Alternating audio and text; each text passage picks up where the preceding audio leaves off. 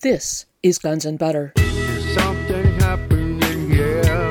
Yeah. What it is ain't exactly clear. There's a man with a gun over there. We're not dealing with a real threat. We're dealing with an artificial threat. We're dealing with a fake terrorism. 9/11 and most of the terrorism that goes on in this world today is, in fact, fake terrorism or contrived terrorism, false flag terrorism. And that the war on terror, which is what 9/11 was meant to start, is equally a fraud. The war on terror and the terrorism that we see happening around us is all part of basically a big theater operation, a big psyops. And so when we understand that, we can disabuse ourselves of this notion that we're fighting a war against Islam and the whole Arab world, what have you. No, we're being duped. We're being deceived on a day-to-day basis. I'm Bonnie Faulkner. Today on Guns and Butter, Christopher Bollyn. Today's show, Architects of Terror. Christopher Bollyn is an independent researcher, investigative journalist, and author.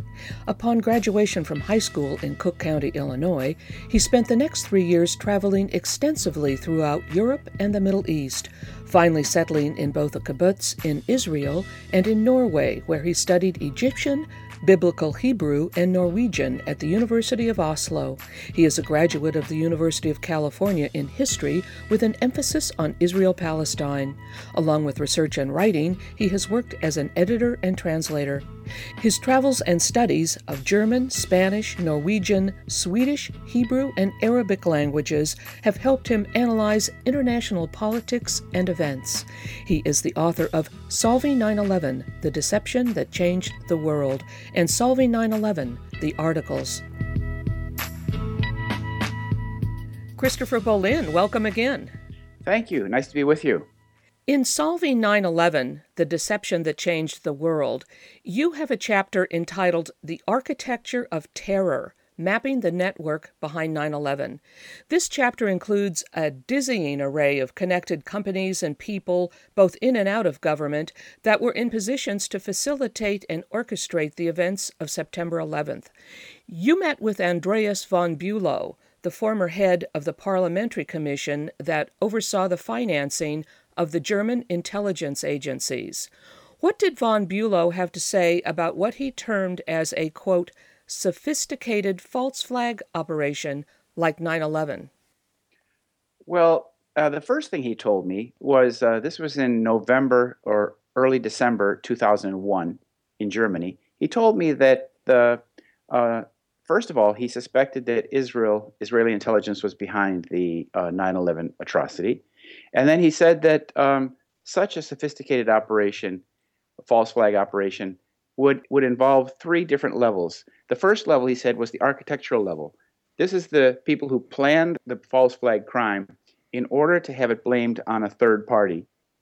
In this case, the Arab Muslims, fanatics of Osama bin Laden. And the purpose of their false flag terrorism is to basically change public opinion. In this case, change U.S. public opinion to support the war agenda in the Middle East and to support the increased defense spending. The second level, he said, was the managerial level. These are the people who managed the setting up of the crime and then managed the deception that follows the crime. And they also, this managerial level, control the third level, which is the working level. And for example, he said the working level is part of the deception. In this case, the working level would be, for example, the 19 Arabs, the alleged hijackers. Did von Bülow have anything else to say about his opinion of this operation? Yes, well, it was surprising that he said, quite frankly, that he thought it was an Israeli operation, Israeli intelligence. And I went ahead and reported that in the report that I wrote up about our discussion. And he was surprised because he had said the same thing to German journalists, but as he said, that none of the German journalists would ever publish such a statement. But I did, and he was a little bit surprised at that our media or the paper I wrote for would go ahead and say such a thing. You write that there is evidence of an Israeli intelligence network connecting every key player and entity behind 9/11. The people and companies and their interrelationships are quite complex. Can you talk about a few of these networks, the people and companies? Yeah, well, like you said, there's a host of them. Um, Ehud Barak, for example, when he lost the election to Ariel Sharon, came over to the United States in the late winter of 2000 and was working in the United States, uh, for the 10 months or so prior to 9/11. And he worked with a company that was actually produced aluminum nanoparticles, nanocomposites, which is one of the key elements of nanothermite. And then there was, as you said, in that chapter 7, the architecture of terrorism, there's a whole host of companies, including NICE and NICE, that's an Israeli company, and others. And as I found, as I demonstrate in this chapter, these Israeli companies are all interrelated, interlinked with, for example, the scores of Israeli art students who were spying on and trying to set their stuff up in DEA offices across this country. These companies and these relationships were actually investigated after I wrote the chapter by an English editor and a fact checker, and he examined 105 statements that I made in that chapter and found that all of them were correct. And this was a person in England who was actually hostile to my thesis that this was an Israeli operation. But he was hired by a publisher in Europe to check the facts of that chapter that you referred to, the architecture of terrorism, and found that all of my connections, all of my statements were in fact true. Yes, that chapter is very complex. It was hard for me to hold it in my mind all at once because there's so many interconnections and a huge cast of characters. Now, you mentioned the art students. This is a very important point. You go into that in some detail in your book. What can you tell us about these art students? Who do we think they might have been? Well, that's a really interesting. These art students were Israelis who pretended to be art students, and actually, though, I think it was the DEA had done a working paper, an analysis of these students who had been arrested and who had been caught, and found that they were actually Israeli military personnel, active, who had served in or were members of demolition units.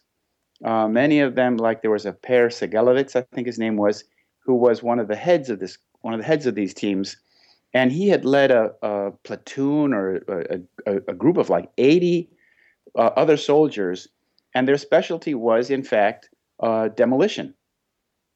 And these people were the ones who were, found trying to infiltrate into DEA offices, Drug Enforcement Agency offices, and private homes of agents of the DEA across the United States. And when this information came out, this was also part of the Carl Cameron 4-part series on Fox News that came out just after 9/11. But there's a tie-in. These individuals in this Israeli art student spying operation were connected to Israeli companies that were, also tied into 9/11. As you said, it's very complex. It's what I've done is I've created a flow chart sort of thing where I have mapped out these entities and show the relationships between them. And what Israeli intelligence has done for a long time, actually, in this country, in the United States, is that what they do is they set up a company in Israel. The research and development of the company is done in Israel, and then they create the headquarters or business office for that company in Menlo Park, California, or Silicon Valley, or Boston, or what have you. And so it has the appearances from the outside of being an American company, when in fact it is an Israeli intelligence operation, 100%. Now, you just said that these Israeli art students, so-called, at least some of them, were arrested. What were they arrested for? Well, they were arrested and caught when they were very aggressively trying to get into or they're harassing DEA offices and DEA personnel at their private residences. And so the DEA document lists the names. Sometimes the spelling isn't quite correct of these agents as they were caught, as they were observed, trying to basically infiltrate DEA offices across the country.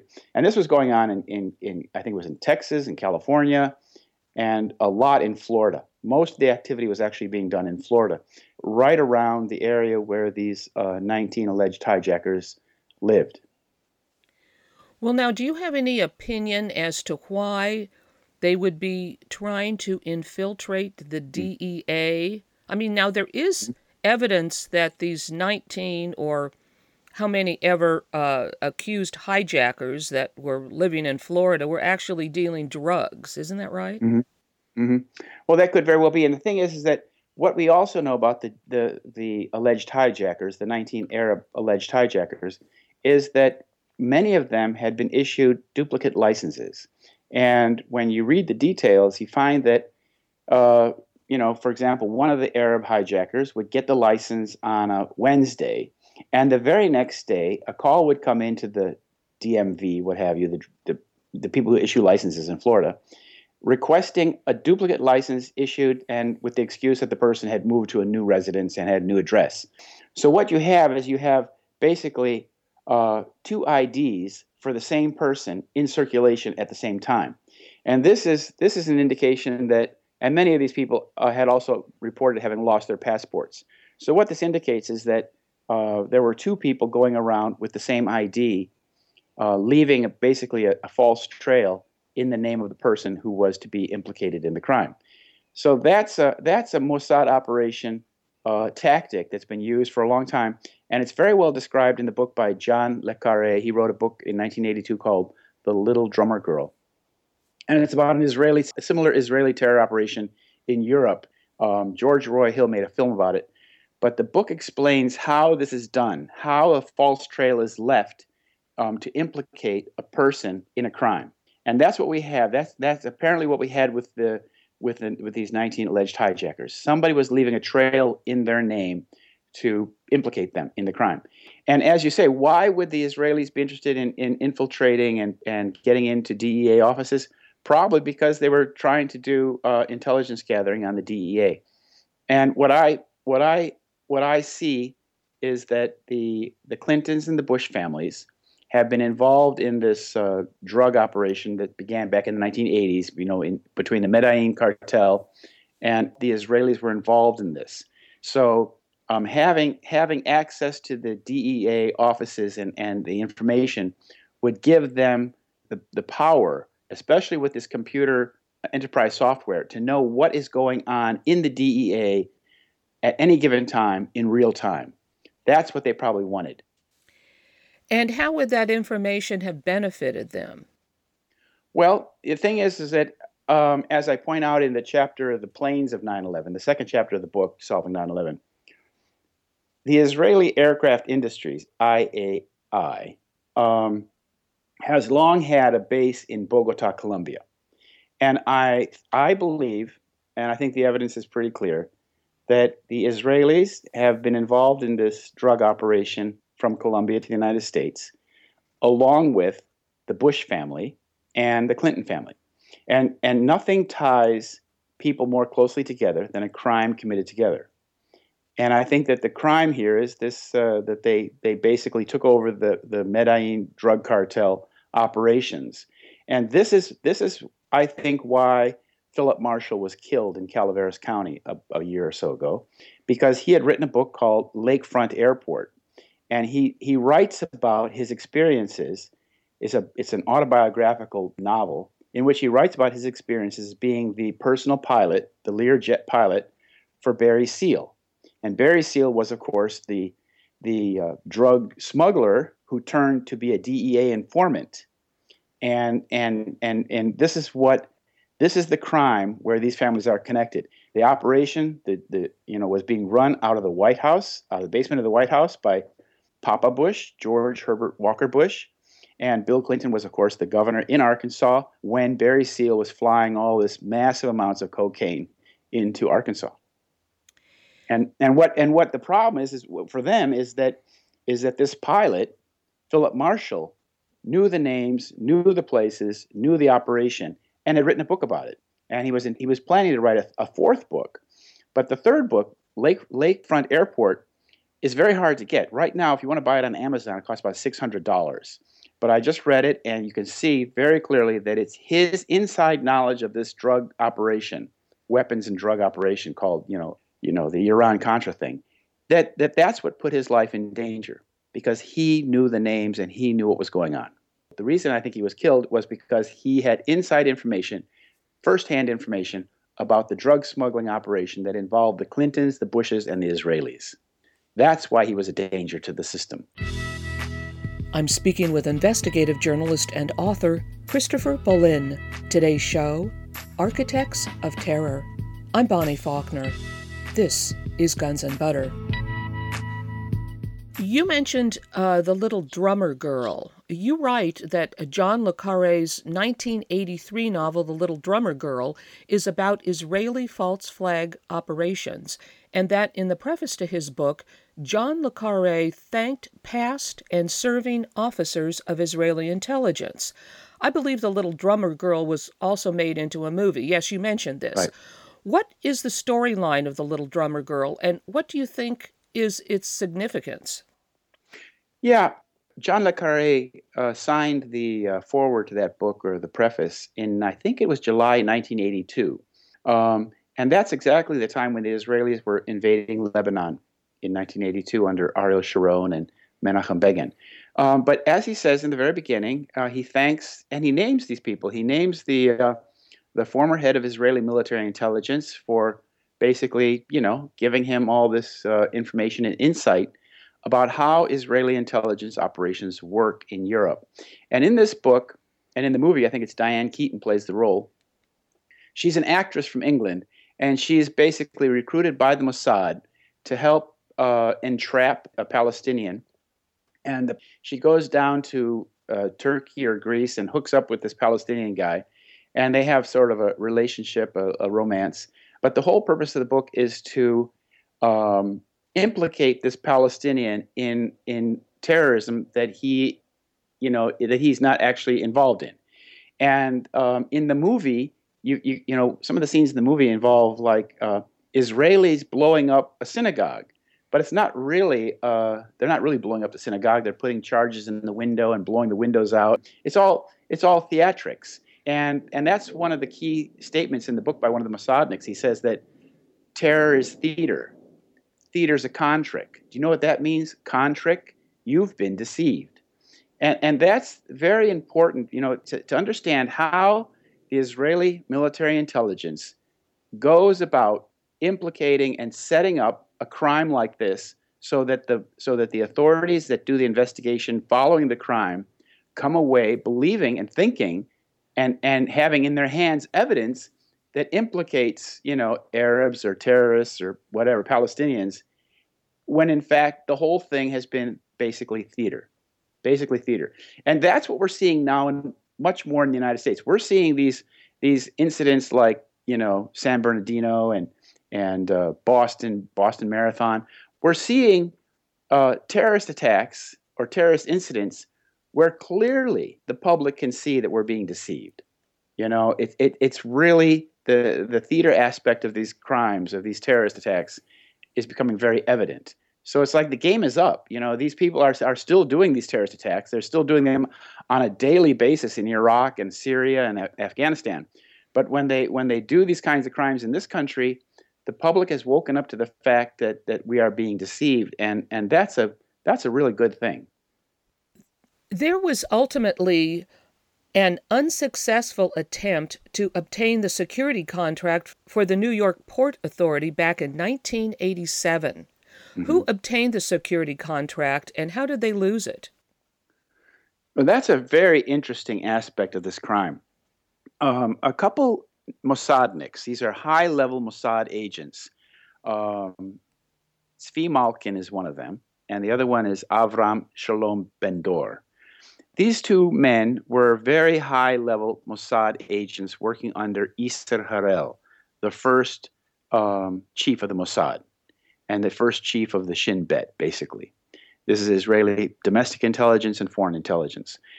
And Isser Harel, he employed terrorism in his operations, and that's one reason why he was forced to resign from the Mossad in 1963, because he was involved in an assassination tactic of killing German scientists called Operation Damocles, which was being run by Yitzhak Shamir. But the thing is that these two men, Tzvi Malkin and Avram Shalom Ben-Dor, came to the United States in the 1980s, and these men had been involved in high-level Mossad operations like the kidnapping of is it Adolf Eichmann down in Argentina, the former Nazi who was kidnapped, taken to Israel, tried and hanged. And they were also involved in the illegal procurement of plutonium in this country and shipping it to Israel for its nuclear arsenal.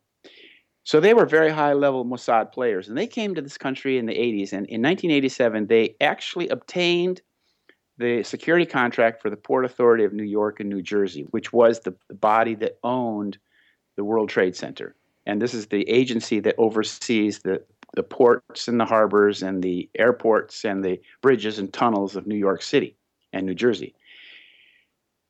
They obtained the security contract for the World Trade Center and the Port Authority, and this crime of 9/11 probably would have occurred in the late 80s or early 90s had not a person at the Port Authority discovered that Avraham Shalom Ben-Dor was convicted of a murder in Israel and was using a false name.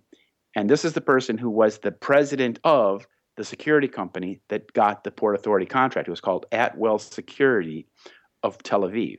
And it was actually a company that was set up by the big Mossad guy, Shaul Eisenberg, basically Mr. Asia for Israel. And when the Port Authority discovered that Avraham Shalom Ben-Dor was using a fake name and was wanted or was convicted of murder in Israel as the former chief of the Shin Bet, they tore up the contract. And as I said, had they not torn up the contract, 9/11 would have probably occurred in the late 80s or early 90s. But it was discovered, the contract was torn up, but that wasn't the end of the operation. What they then did is Avraham Shalom Ben-Dor went to work for Jules Kroll. And Jules Kroll and Maurice Greenberg, they had a company together called Kroll Associates. And Kroll Associates got the security contract for the World Trade Center after the bombing in 1993. So you see, using the offices of this American Jules Kroll, the Mossad still got into the security contract for the World Trade Center. But it took them until 1993 to do so. Well, then, what company or companies held the security contract for the World Trade Center on September 11th? Well, it was Kroll Associates. Kroll Associates, headed by Jules Kroll and his son, and then involving Maurice Greenberg and his son. They had the Kroll Associates. They were given the duty to rewrite security procedures for the World Trade Center, and they did so. This is after the bombing in 1993. And the bombing in 1993 bombing in the basement was basically an FBI sting operation. And it was investigated for the city of New York, for Robert Morgenthau, the DA of New York. It was investigated by a guy named Cherkasky. I think his name is Michael Cherkasky. And he was the head of investigations for New York City and for Robert Morgenthau. And then the following year, Mr. Cherkasky went to work for Kroll Associates when they became the organization that was in charge of security for the World Trade Center. And the Port Authority took all of their recommendations and put them into effect. And this group, Kroll Associates, then had the security contract for the World Trade Center and oversaw security for the World Trade Center all the way through to the destruction in 2001. Could you explain the relationship of Kroll Associates with Marsh and McLennan? Who are the people involved in these companies? Well, it's Jules Kroll and his business partner, Maurice Greenberg, also known as Hank Greenberg, who was the former CEO of AIG, the company that got the lion's share of the $180 billion bailout in 2008 and 2009. These two men have several companies together, And one of them is Marsh McLennan. And Marsh McLennan is the company into whose computer room the first plane struck. The very first plane went right into Marsh McLennan's secure computer center, which was in the North Tower.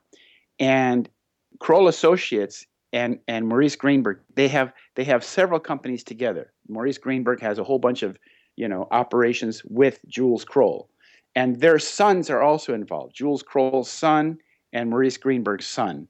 Maurice Greenberg's son, for example, was the CEO of Marsh McLennan when the first plane struck their computer room. And this is very important because both planes actually struck secure computer rooms. And both computer rooms seem to have been prepared with thermite charges and things like that, so that the explosion was, spectacular and pyrotechnical.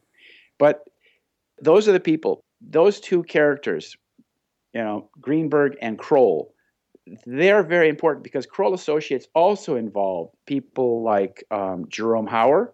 Jerome Hauer had been a Kroll associate, and he was the guy in San Diego who came on and said, basically that this was the 9/11 was done by Osama bin Laden, and the towers fell because of the burning fuel.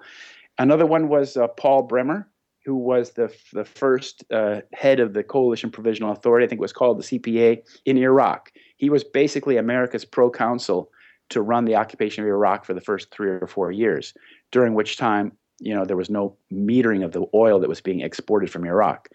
All of these characters are at the highest level of the Iraqi invasion of Iraq, and 9/11. I mean, even Jerome Hauer, who was a Kroll Associates employee, was the person who put the Office of Emergency Management hardened bunker on the 23rd floor of building number 7, the building that fell down at 5:20 in the afternoon. So, I mean, these people are all connected. This small group of players are very deeply connected in the crimes of 9/11 and the atrocity of what happened on 9/11, and then the war in Iraq. Do you think the high-tech enterprise architecture company P-Tech was compromised? You write that their enterprise software was used to provide real-time access and control of all data and information on government computer networks on September 11th. Yes. This is also part of Indira Singh's contribution to 9/11 understanding. Yeah, P-Tech was more than compromised. P-Tech was basically an Israeli operation, and it was enterprise software based in Quincy, Massachusetts. And it was what I call like a false front operation, in which people were led to believe that it was a Lebanese Muslim who had set up the company, and that this company had been sponsored by some dodgy Saudi guy who has some ties to terrorism. This is all part of the deception. In fact, the person who was playing the key role in the establishment of the company from the beginning in 1994 and getting its software, its enterprise software, onto U.S. military and government computers was a man named Michael Goff, a Jewish guy from Worcester, Massachusetts, who was a lawyer.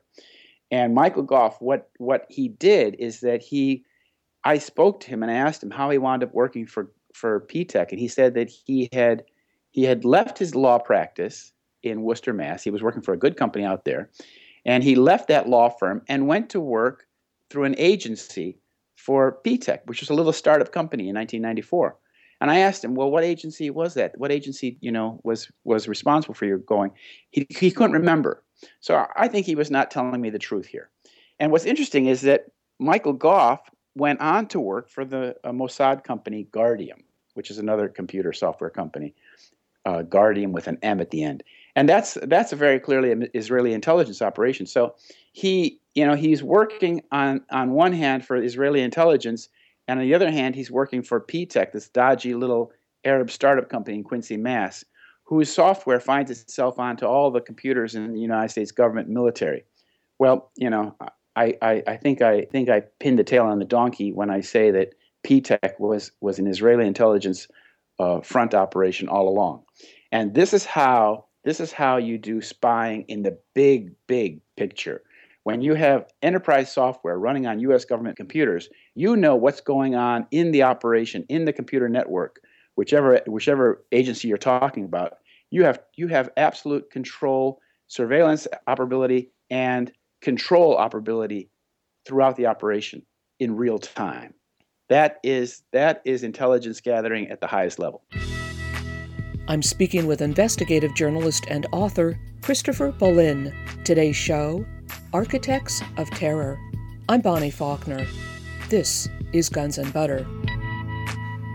9/11 whistleblower Indira Singh said that P-Tech was with MITRE Corporation in the basement of the FAA for 2 years prior to 9/11.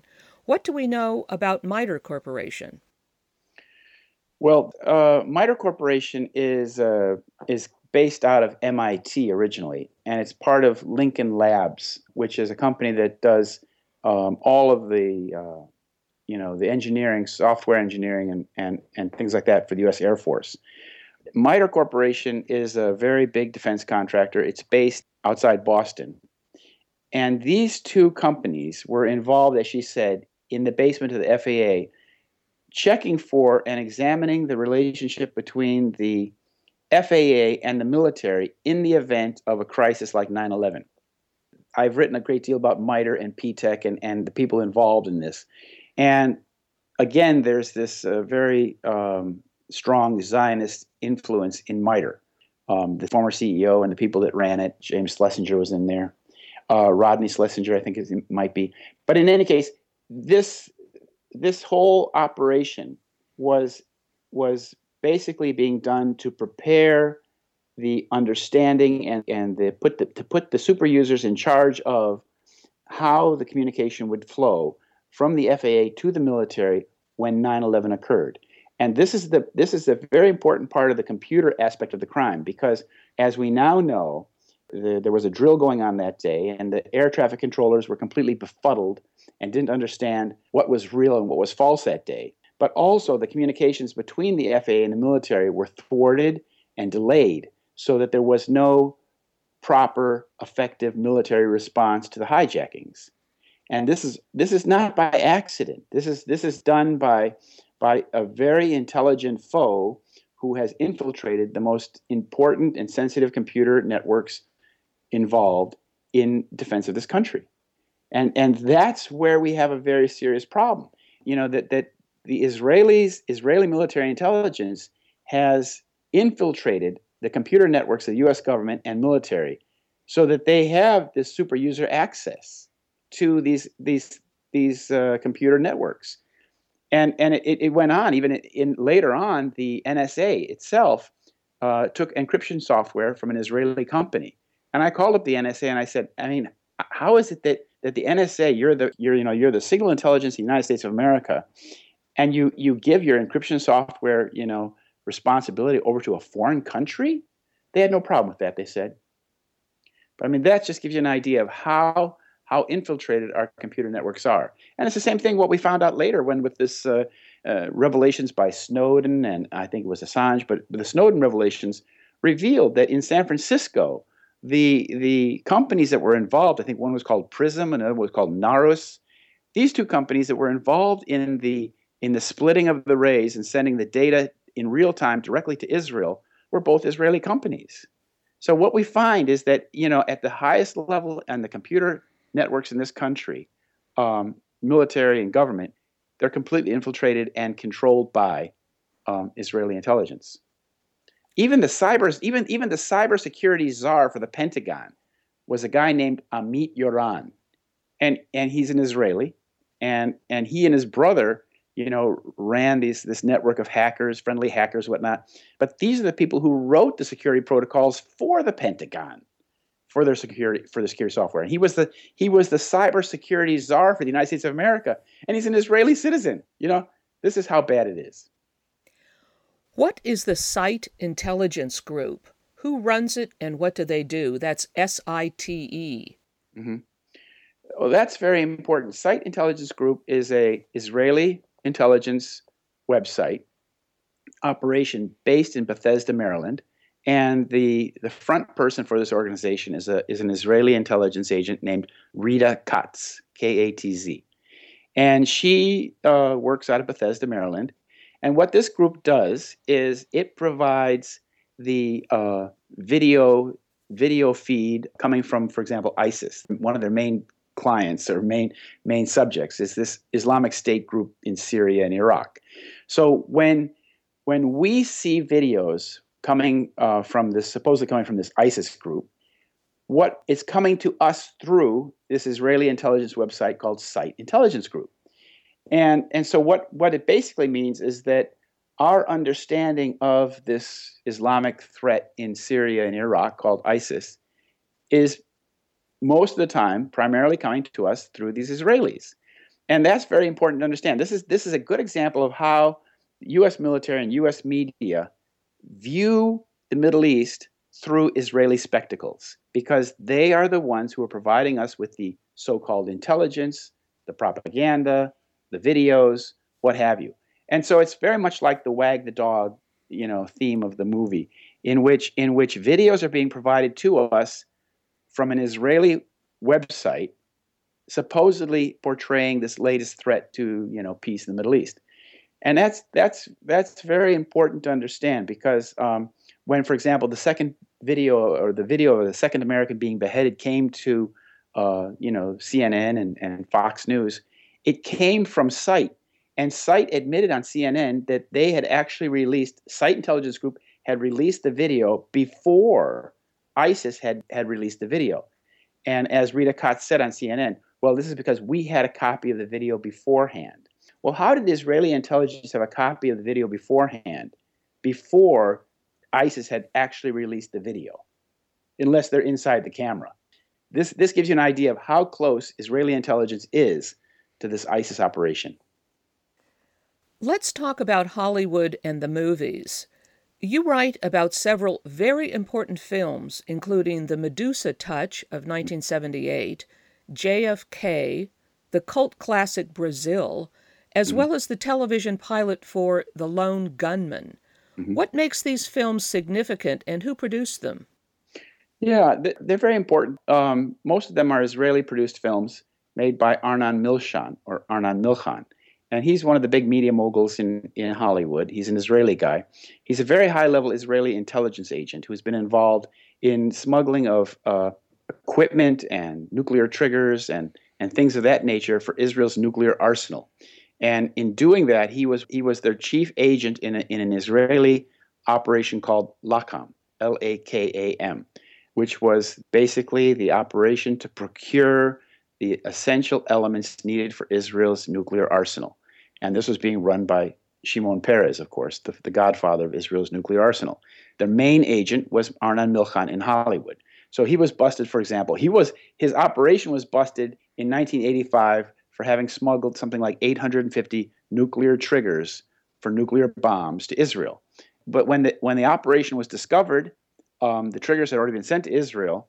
The only people who actually were busted or being sought by FBI were the American underlings. Arnon Milchan was not named in the investigation, although he was the one who ran the whole operation. Well, in 1978, before he even got involved in that smuggling operation for the triggers, he had made a movie in 1978 called The Medusa Touch, his first movie. And in this movie, it was an English-French production. A Boeing 747, the climactic scene is a Boeing 747 flying into the Pan Am building, or a high-rise that looks like the Pan Am building. And then later he made, in the year 2000, he, with his partner, Rupert Murdoch, they had a company called New Regency Films, or New Regency Television, and they made a movie called the pilot episode of The Lone Gunman, in which a passenger aircraft was hijacked remotely and flown into the World Trade Center. And what this is ideation. This is putting the idea out there in the public domain that people are trying to hijack planes and fly them into the World Trade Center. And he was obviously aware of this plot. In 1978, when he made the movie, he was very close to the head of Israeli intelligence and the head of Israeli military, Ezer Weizmann. So it's like his ideas, his themes of his movies didn't just come out of thin air. He's working from an understanding of what the plots are that are in the making. And what about the cult classic Brazil? He was also the producer of that, wasn't he? Yes. That was a film that was written by, I think, Terry Gilliam, the American guy involved in the the comedy series on TV. It was a big comedy series, and Terry Gilliam wrote the script for this movie. And what's interesting, it came out in like 1985, and in the movie, it's a grim futuristic piece about life in the future, in which terrorism occurs on a daily basis all around these people. And for example, they'll be at a restaurant and a bomb will go off, and then the waiters come out and bring up a screen, set up the screen. And the background of the whole theme, I think Robert De Niro plays the key role. The background is that the society is at war with the terrorists. There's this ongoing war against terrorism, and the terrorists occasionally put bombs off, here and there. And it's like terrorism became a way of life, and the war on terror was the war that these people were involved in. It's uncanny because it's so close to what we now see happening in Iraq and Afghanistan. These two countries that were the first battlefields of the war on terror. And these two countries, now 14 years after the beginning of the war on terror, now have more terrorism and more deaths due to terrorism than any time in their history. It's worse now in the last year in both those countries than it's ever been. So you can see that the war on terrorism has been extremely expensive and extremely counterproductive, because rather than eliminating terrorism, it has increased terrorism like 10 times. And so last year in Afghanistan, there was a record number of people killed due to terrorism, and likewise in Iraq. Now, this Arnon Milchan was also the producer of the film JFK, isn't that right? Yes. That's right. That's right. And in that film, of course, the viewer comes away thinking that there's this nebulous group in the U.S. CIA that's responsible for the death of the president. And it's a good film. It's made by Oliver Stone, but there is, of course, no discussion or no presentation of any of the Israeli involvement in the murder of John F. Kennedy. For example, we know now, thanks to Leah Rabin, who wrote a memoir after the death of her husband, that her husband, Yitzhak Rabin, was in Dallas on November 22nd, 1963. And she said that, it was just a coincidence, she said. But also, as soon as he went back to Israel in December of that year, 1963, he was made chief of staff. So whatever he did in Dallas apparently was rewarded with the highest position in the Israeli military. I'm speaking with investigative journalist and author Christopher Bollyn. Today's show, Architects of Terror. I'm Bonnie Faulkner. This is Guns and Butter.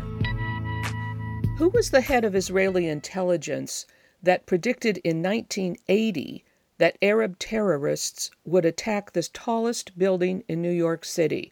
What can you tell us about this prediction?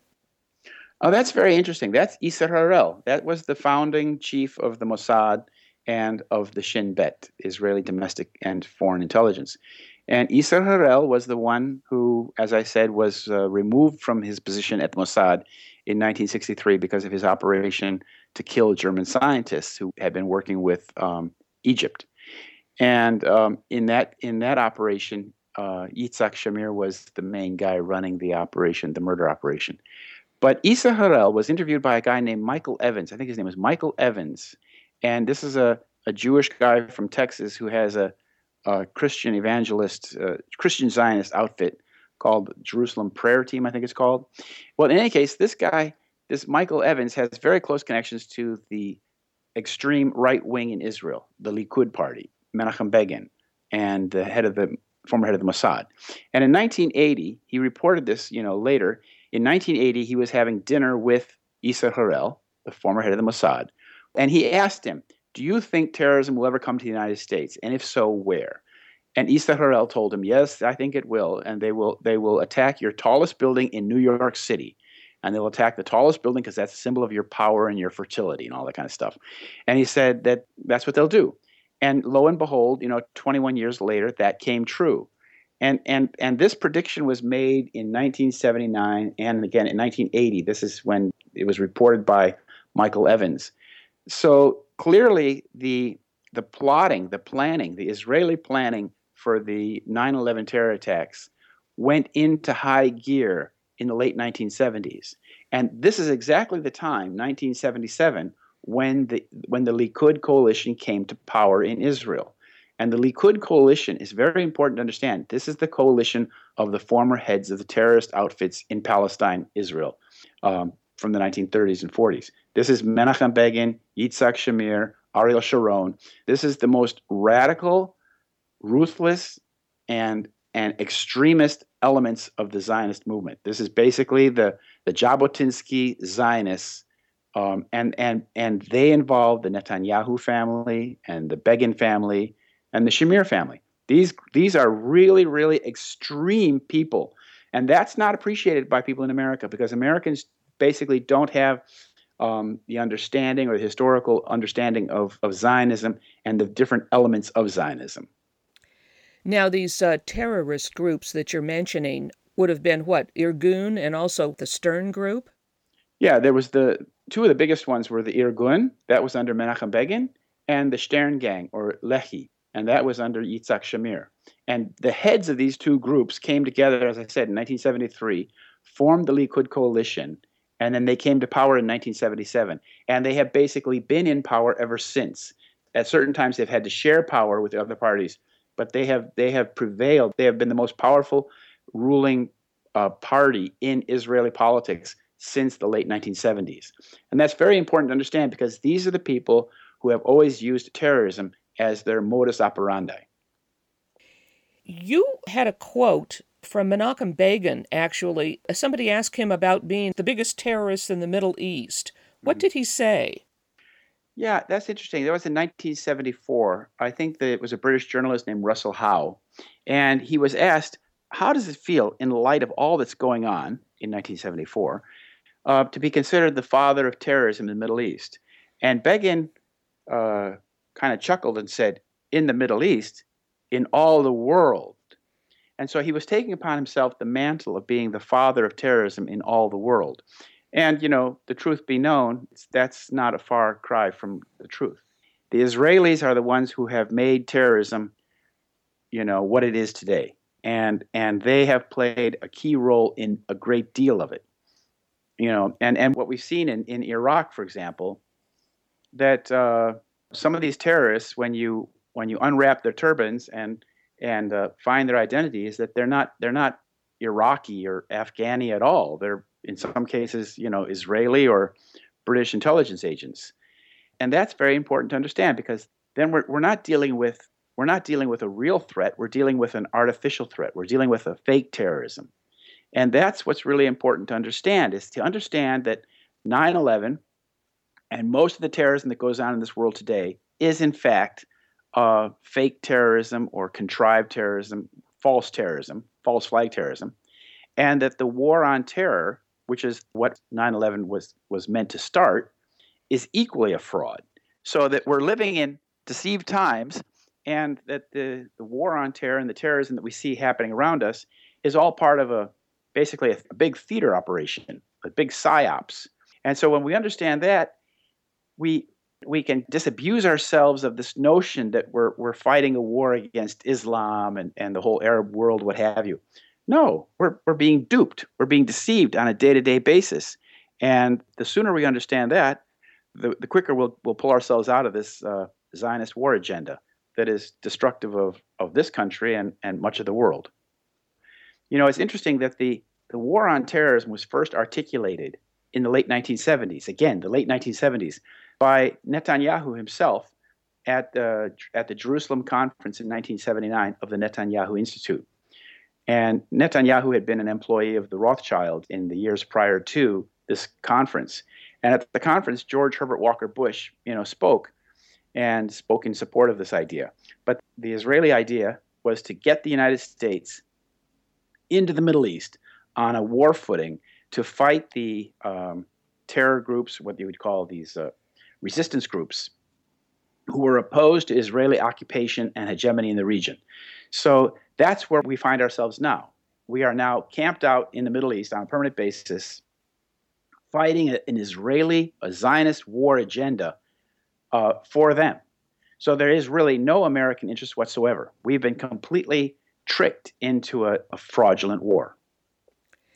Israelis in the Twin Towers were forewarned about the attacks of September 11th. Isn't that right? Oh, yes, they were. But what happened is that there was a Israeli instant messaging service called Odigo. And this company had their corporate offices 2 blocks from the World Trade Center. And their research and development, the operations, was being done in Herzliya, Israel. You know, this is the typical of these Israeli companies I was telling you about. And a couple hours before 9/11, before the first plane struck at, 8:45, a couple hours before that, there was a warning message that went out on this Odigo instant messaging system. And if you were an Odigo subscriber, you would get the message through your BlackBerry or your internet or your email, whatever platform you used. You would get this message, and the message said that there would be something disastrous happening at the World Trade Center.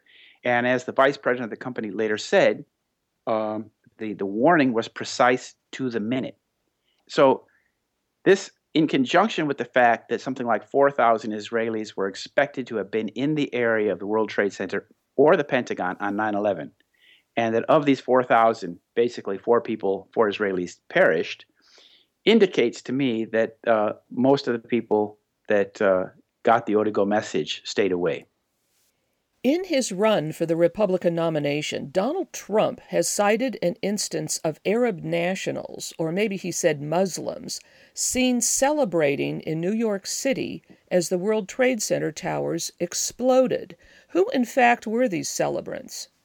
Yeah, this is a very odd thing because he's putting, again, Arabs. He's blaming Arabs for something that turned out to be Israelis. There were indeed 5 Middle Eastern men who had been seen celebrating the attack on the World Trade Center and clicking their lighters and giving high fives on the Jersey side of the river there.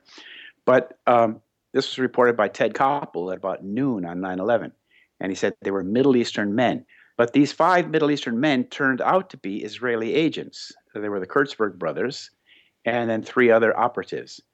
And these men were arrested by New Jersey police in the afternoon on 9/11, and they were found to have been carrying box cutters and thousands of dollars stuck in their socks and things like that. And their van tested positive for explosives.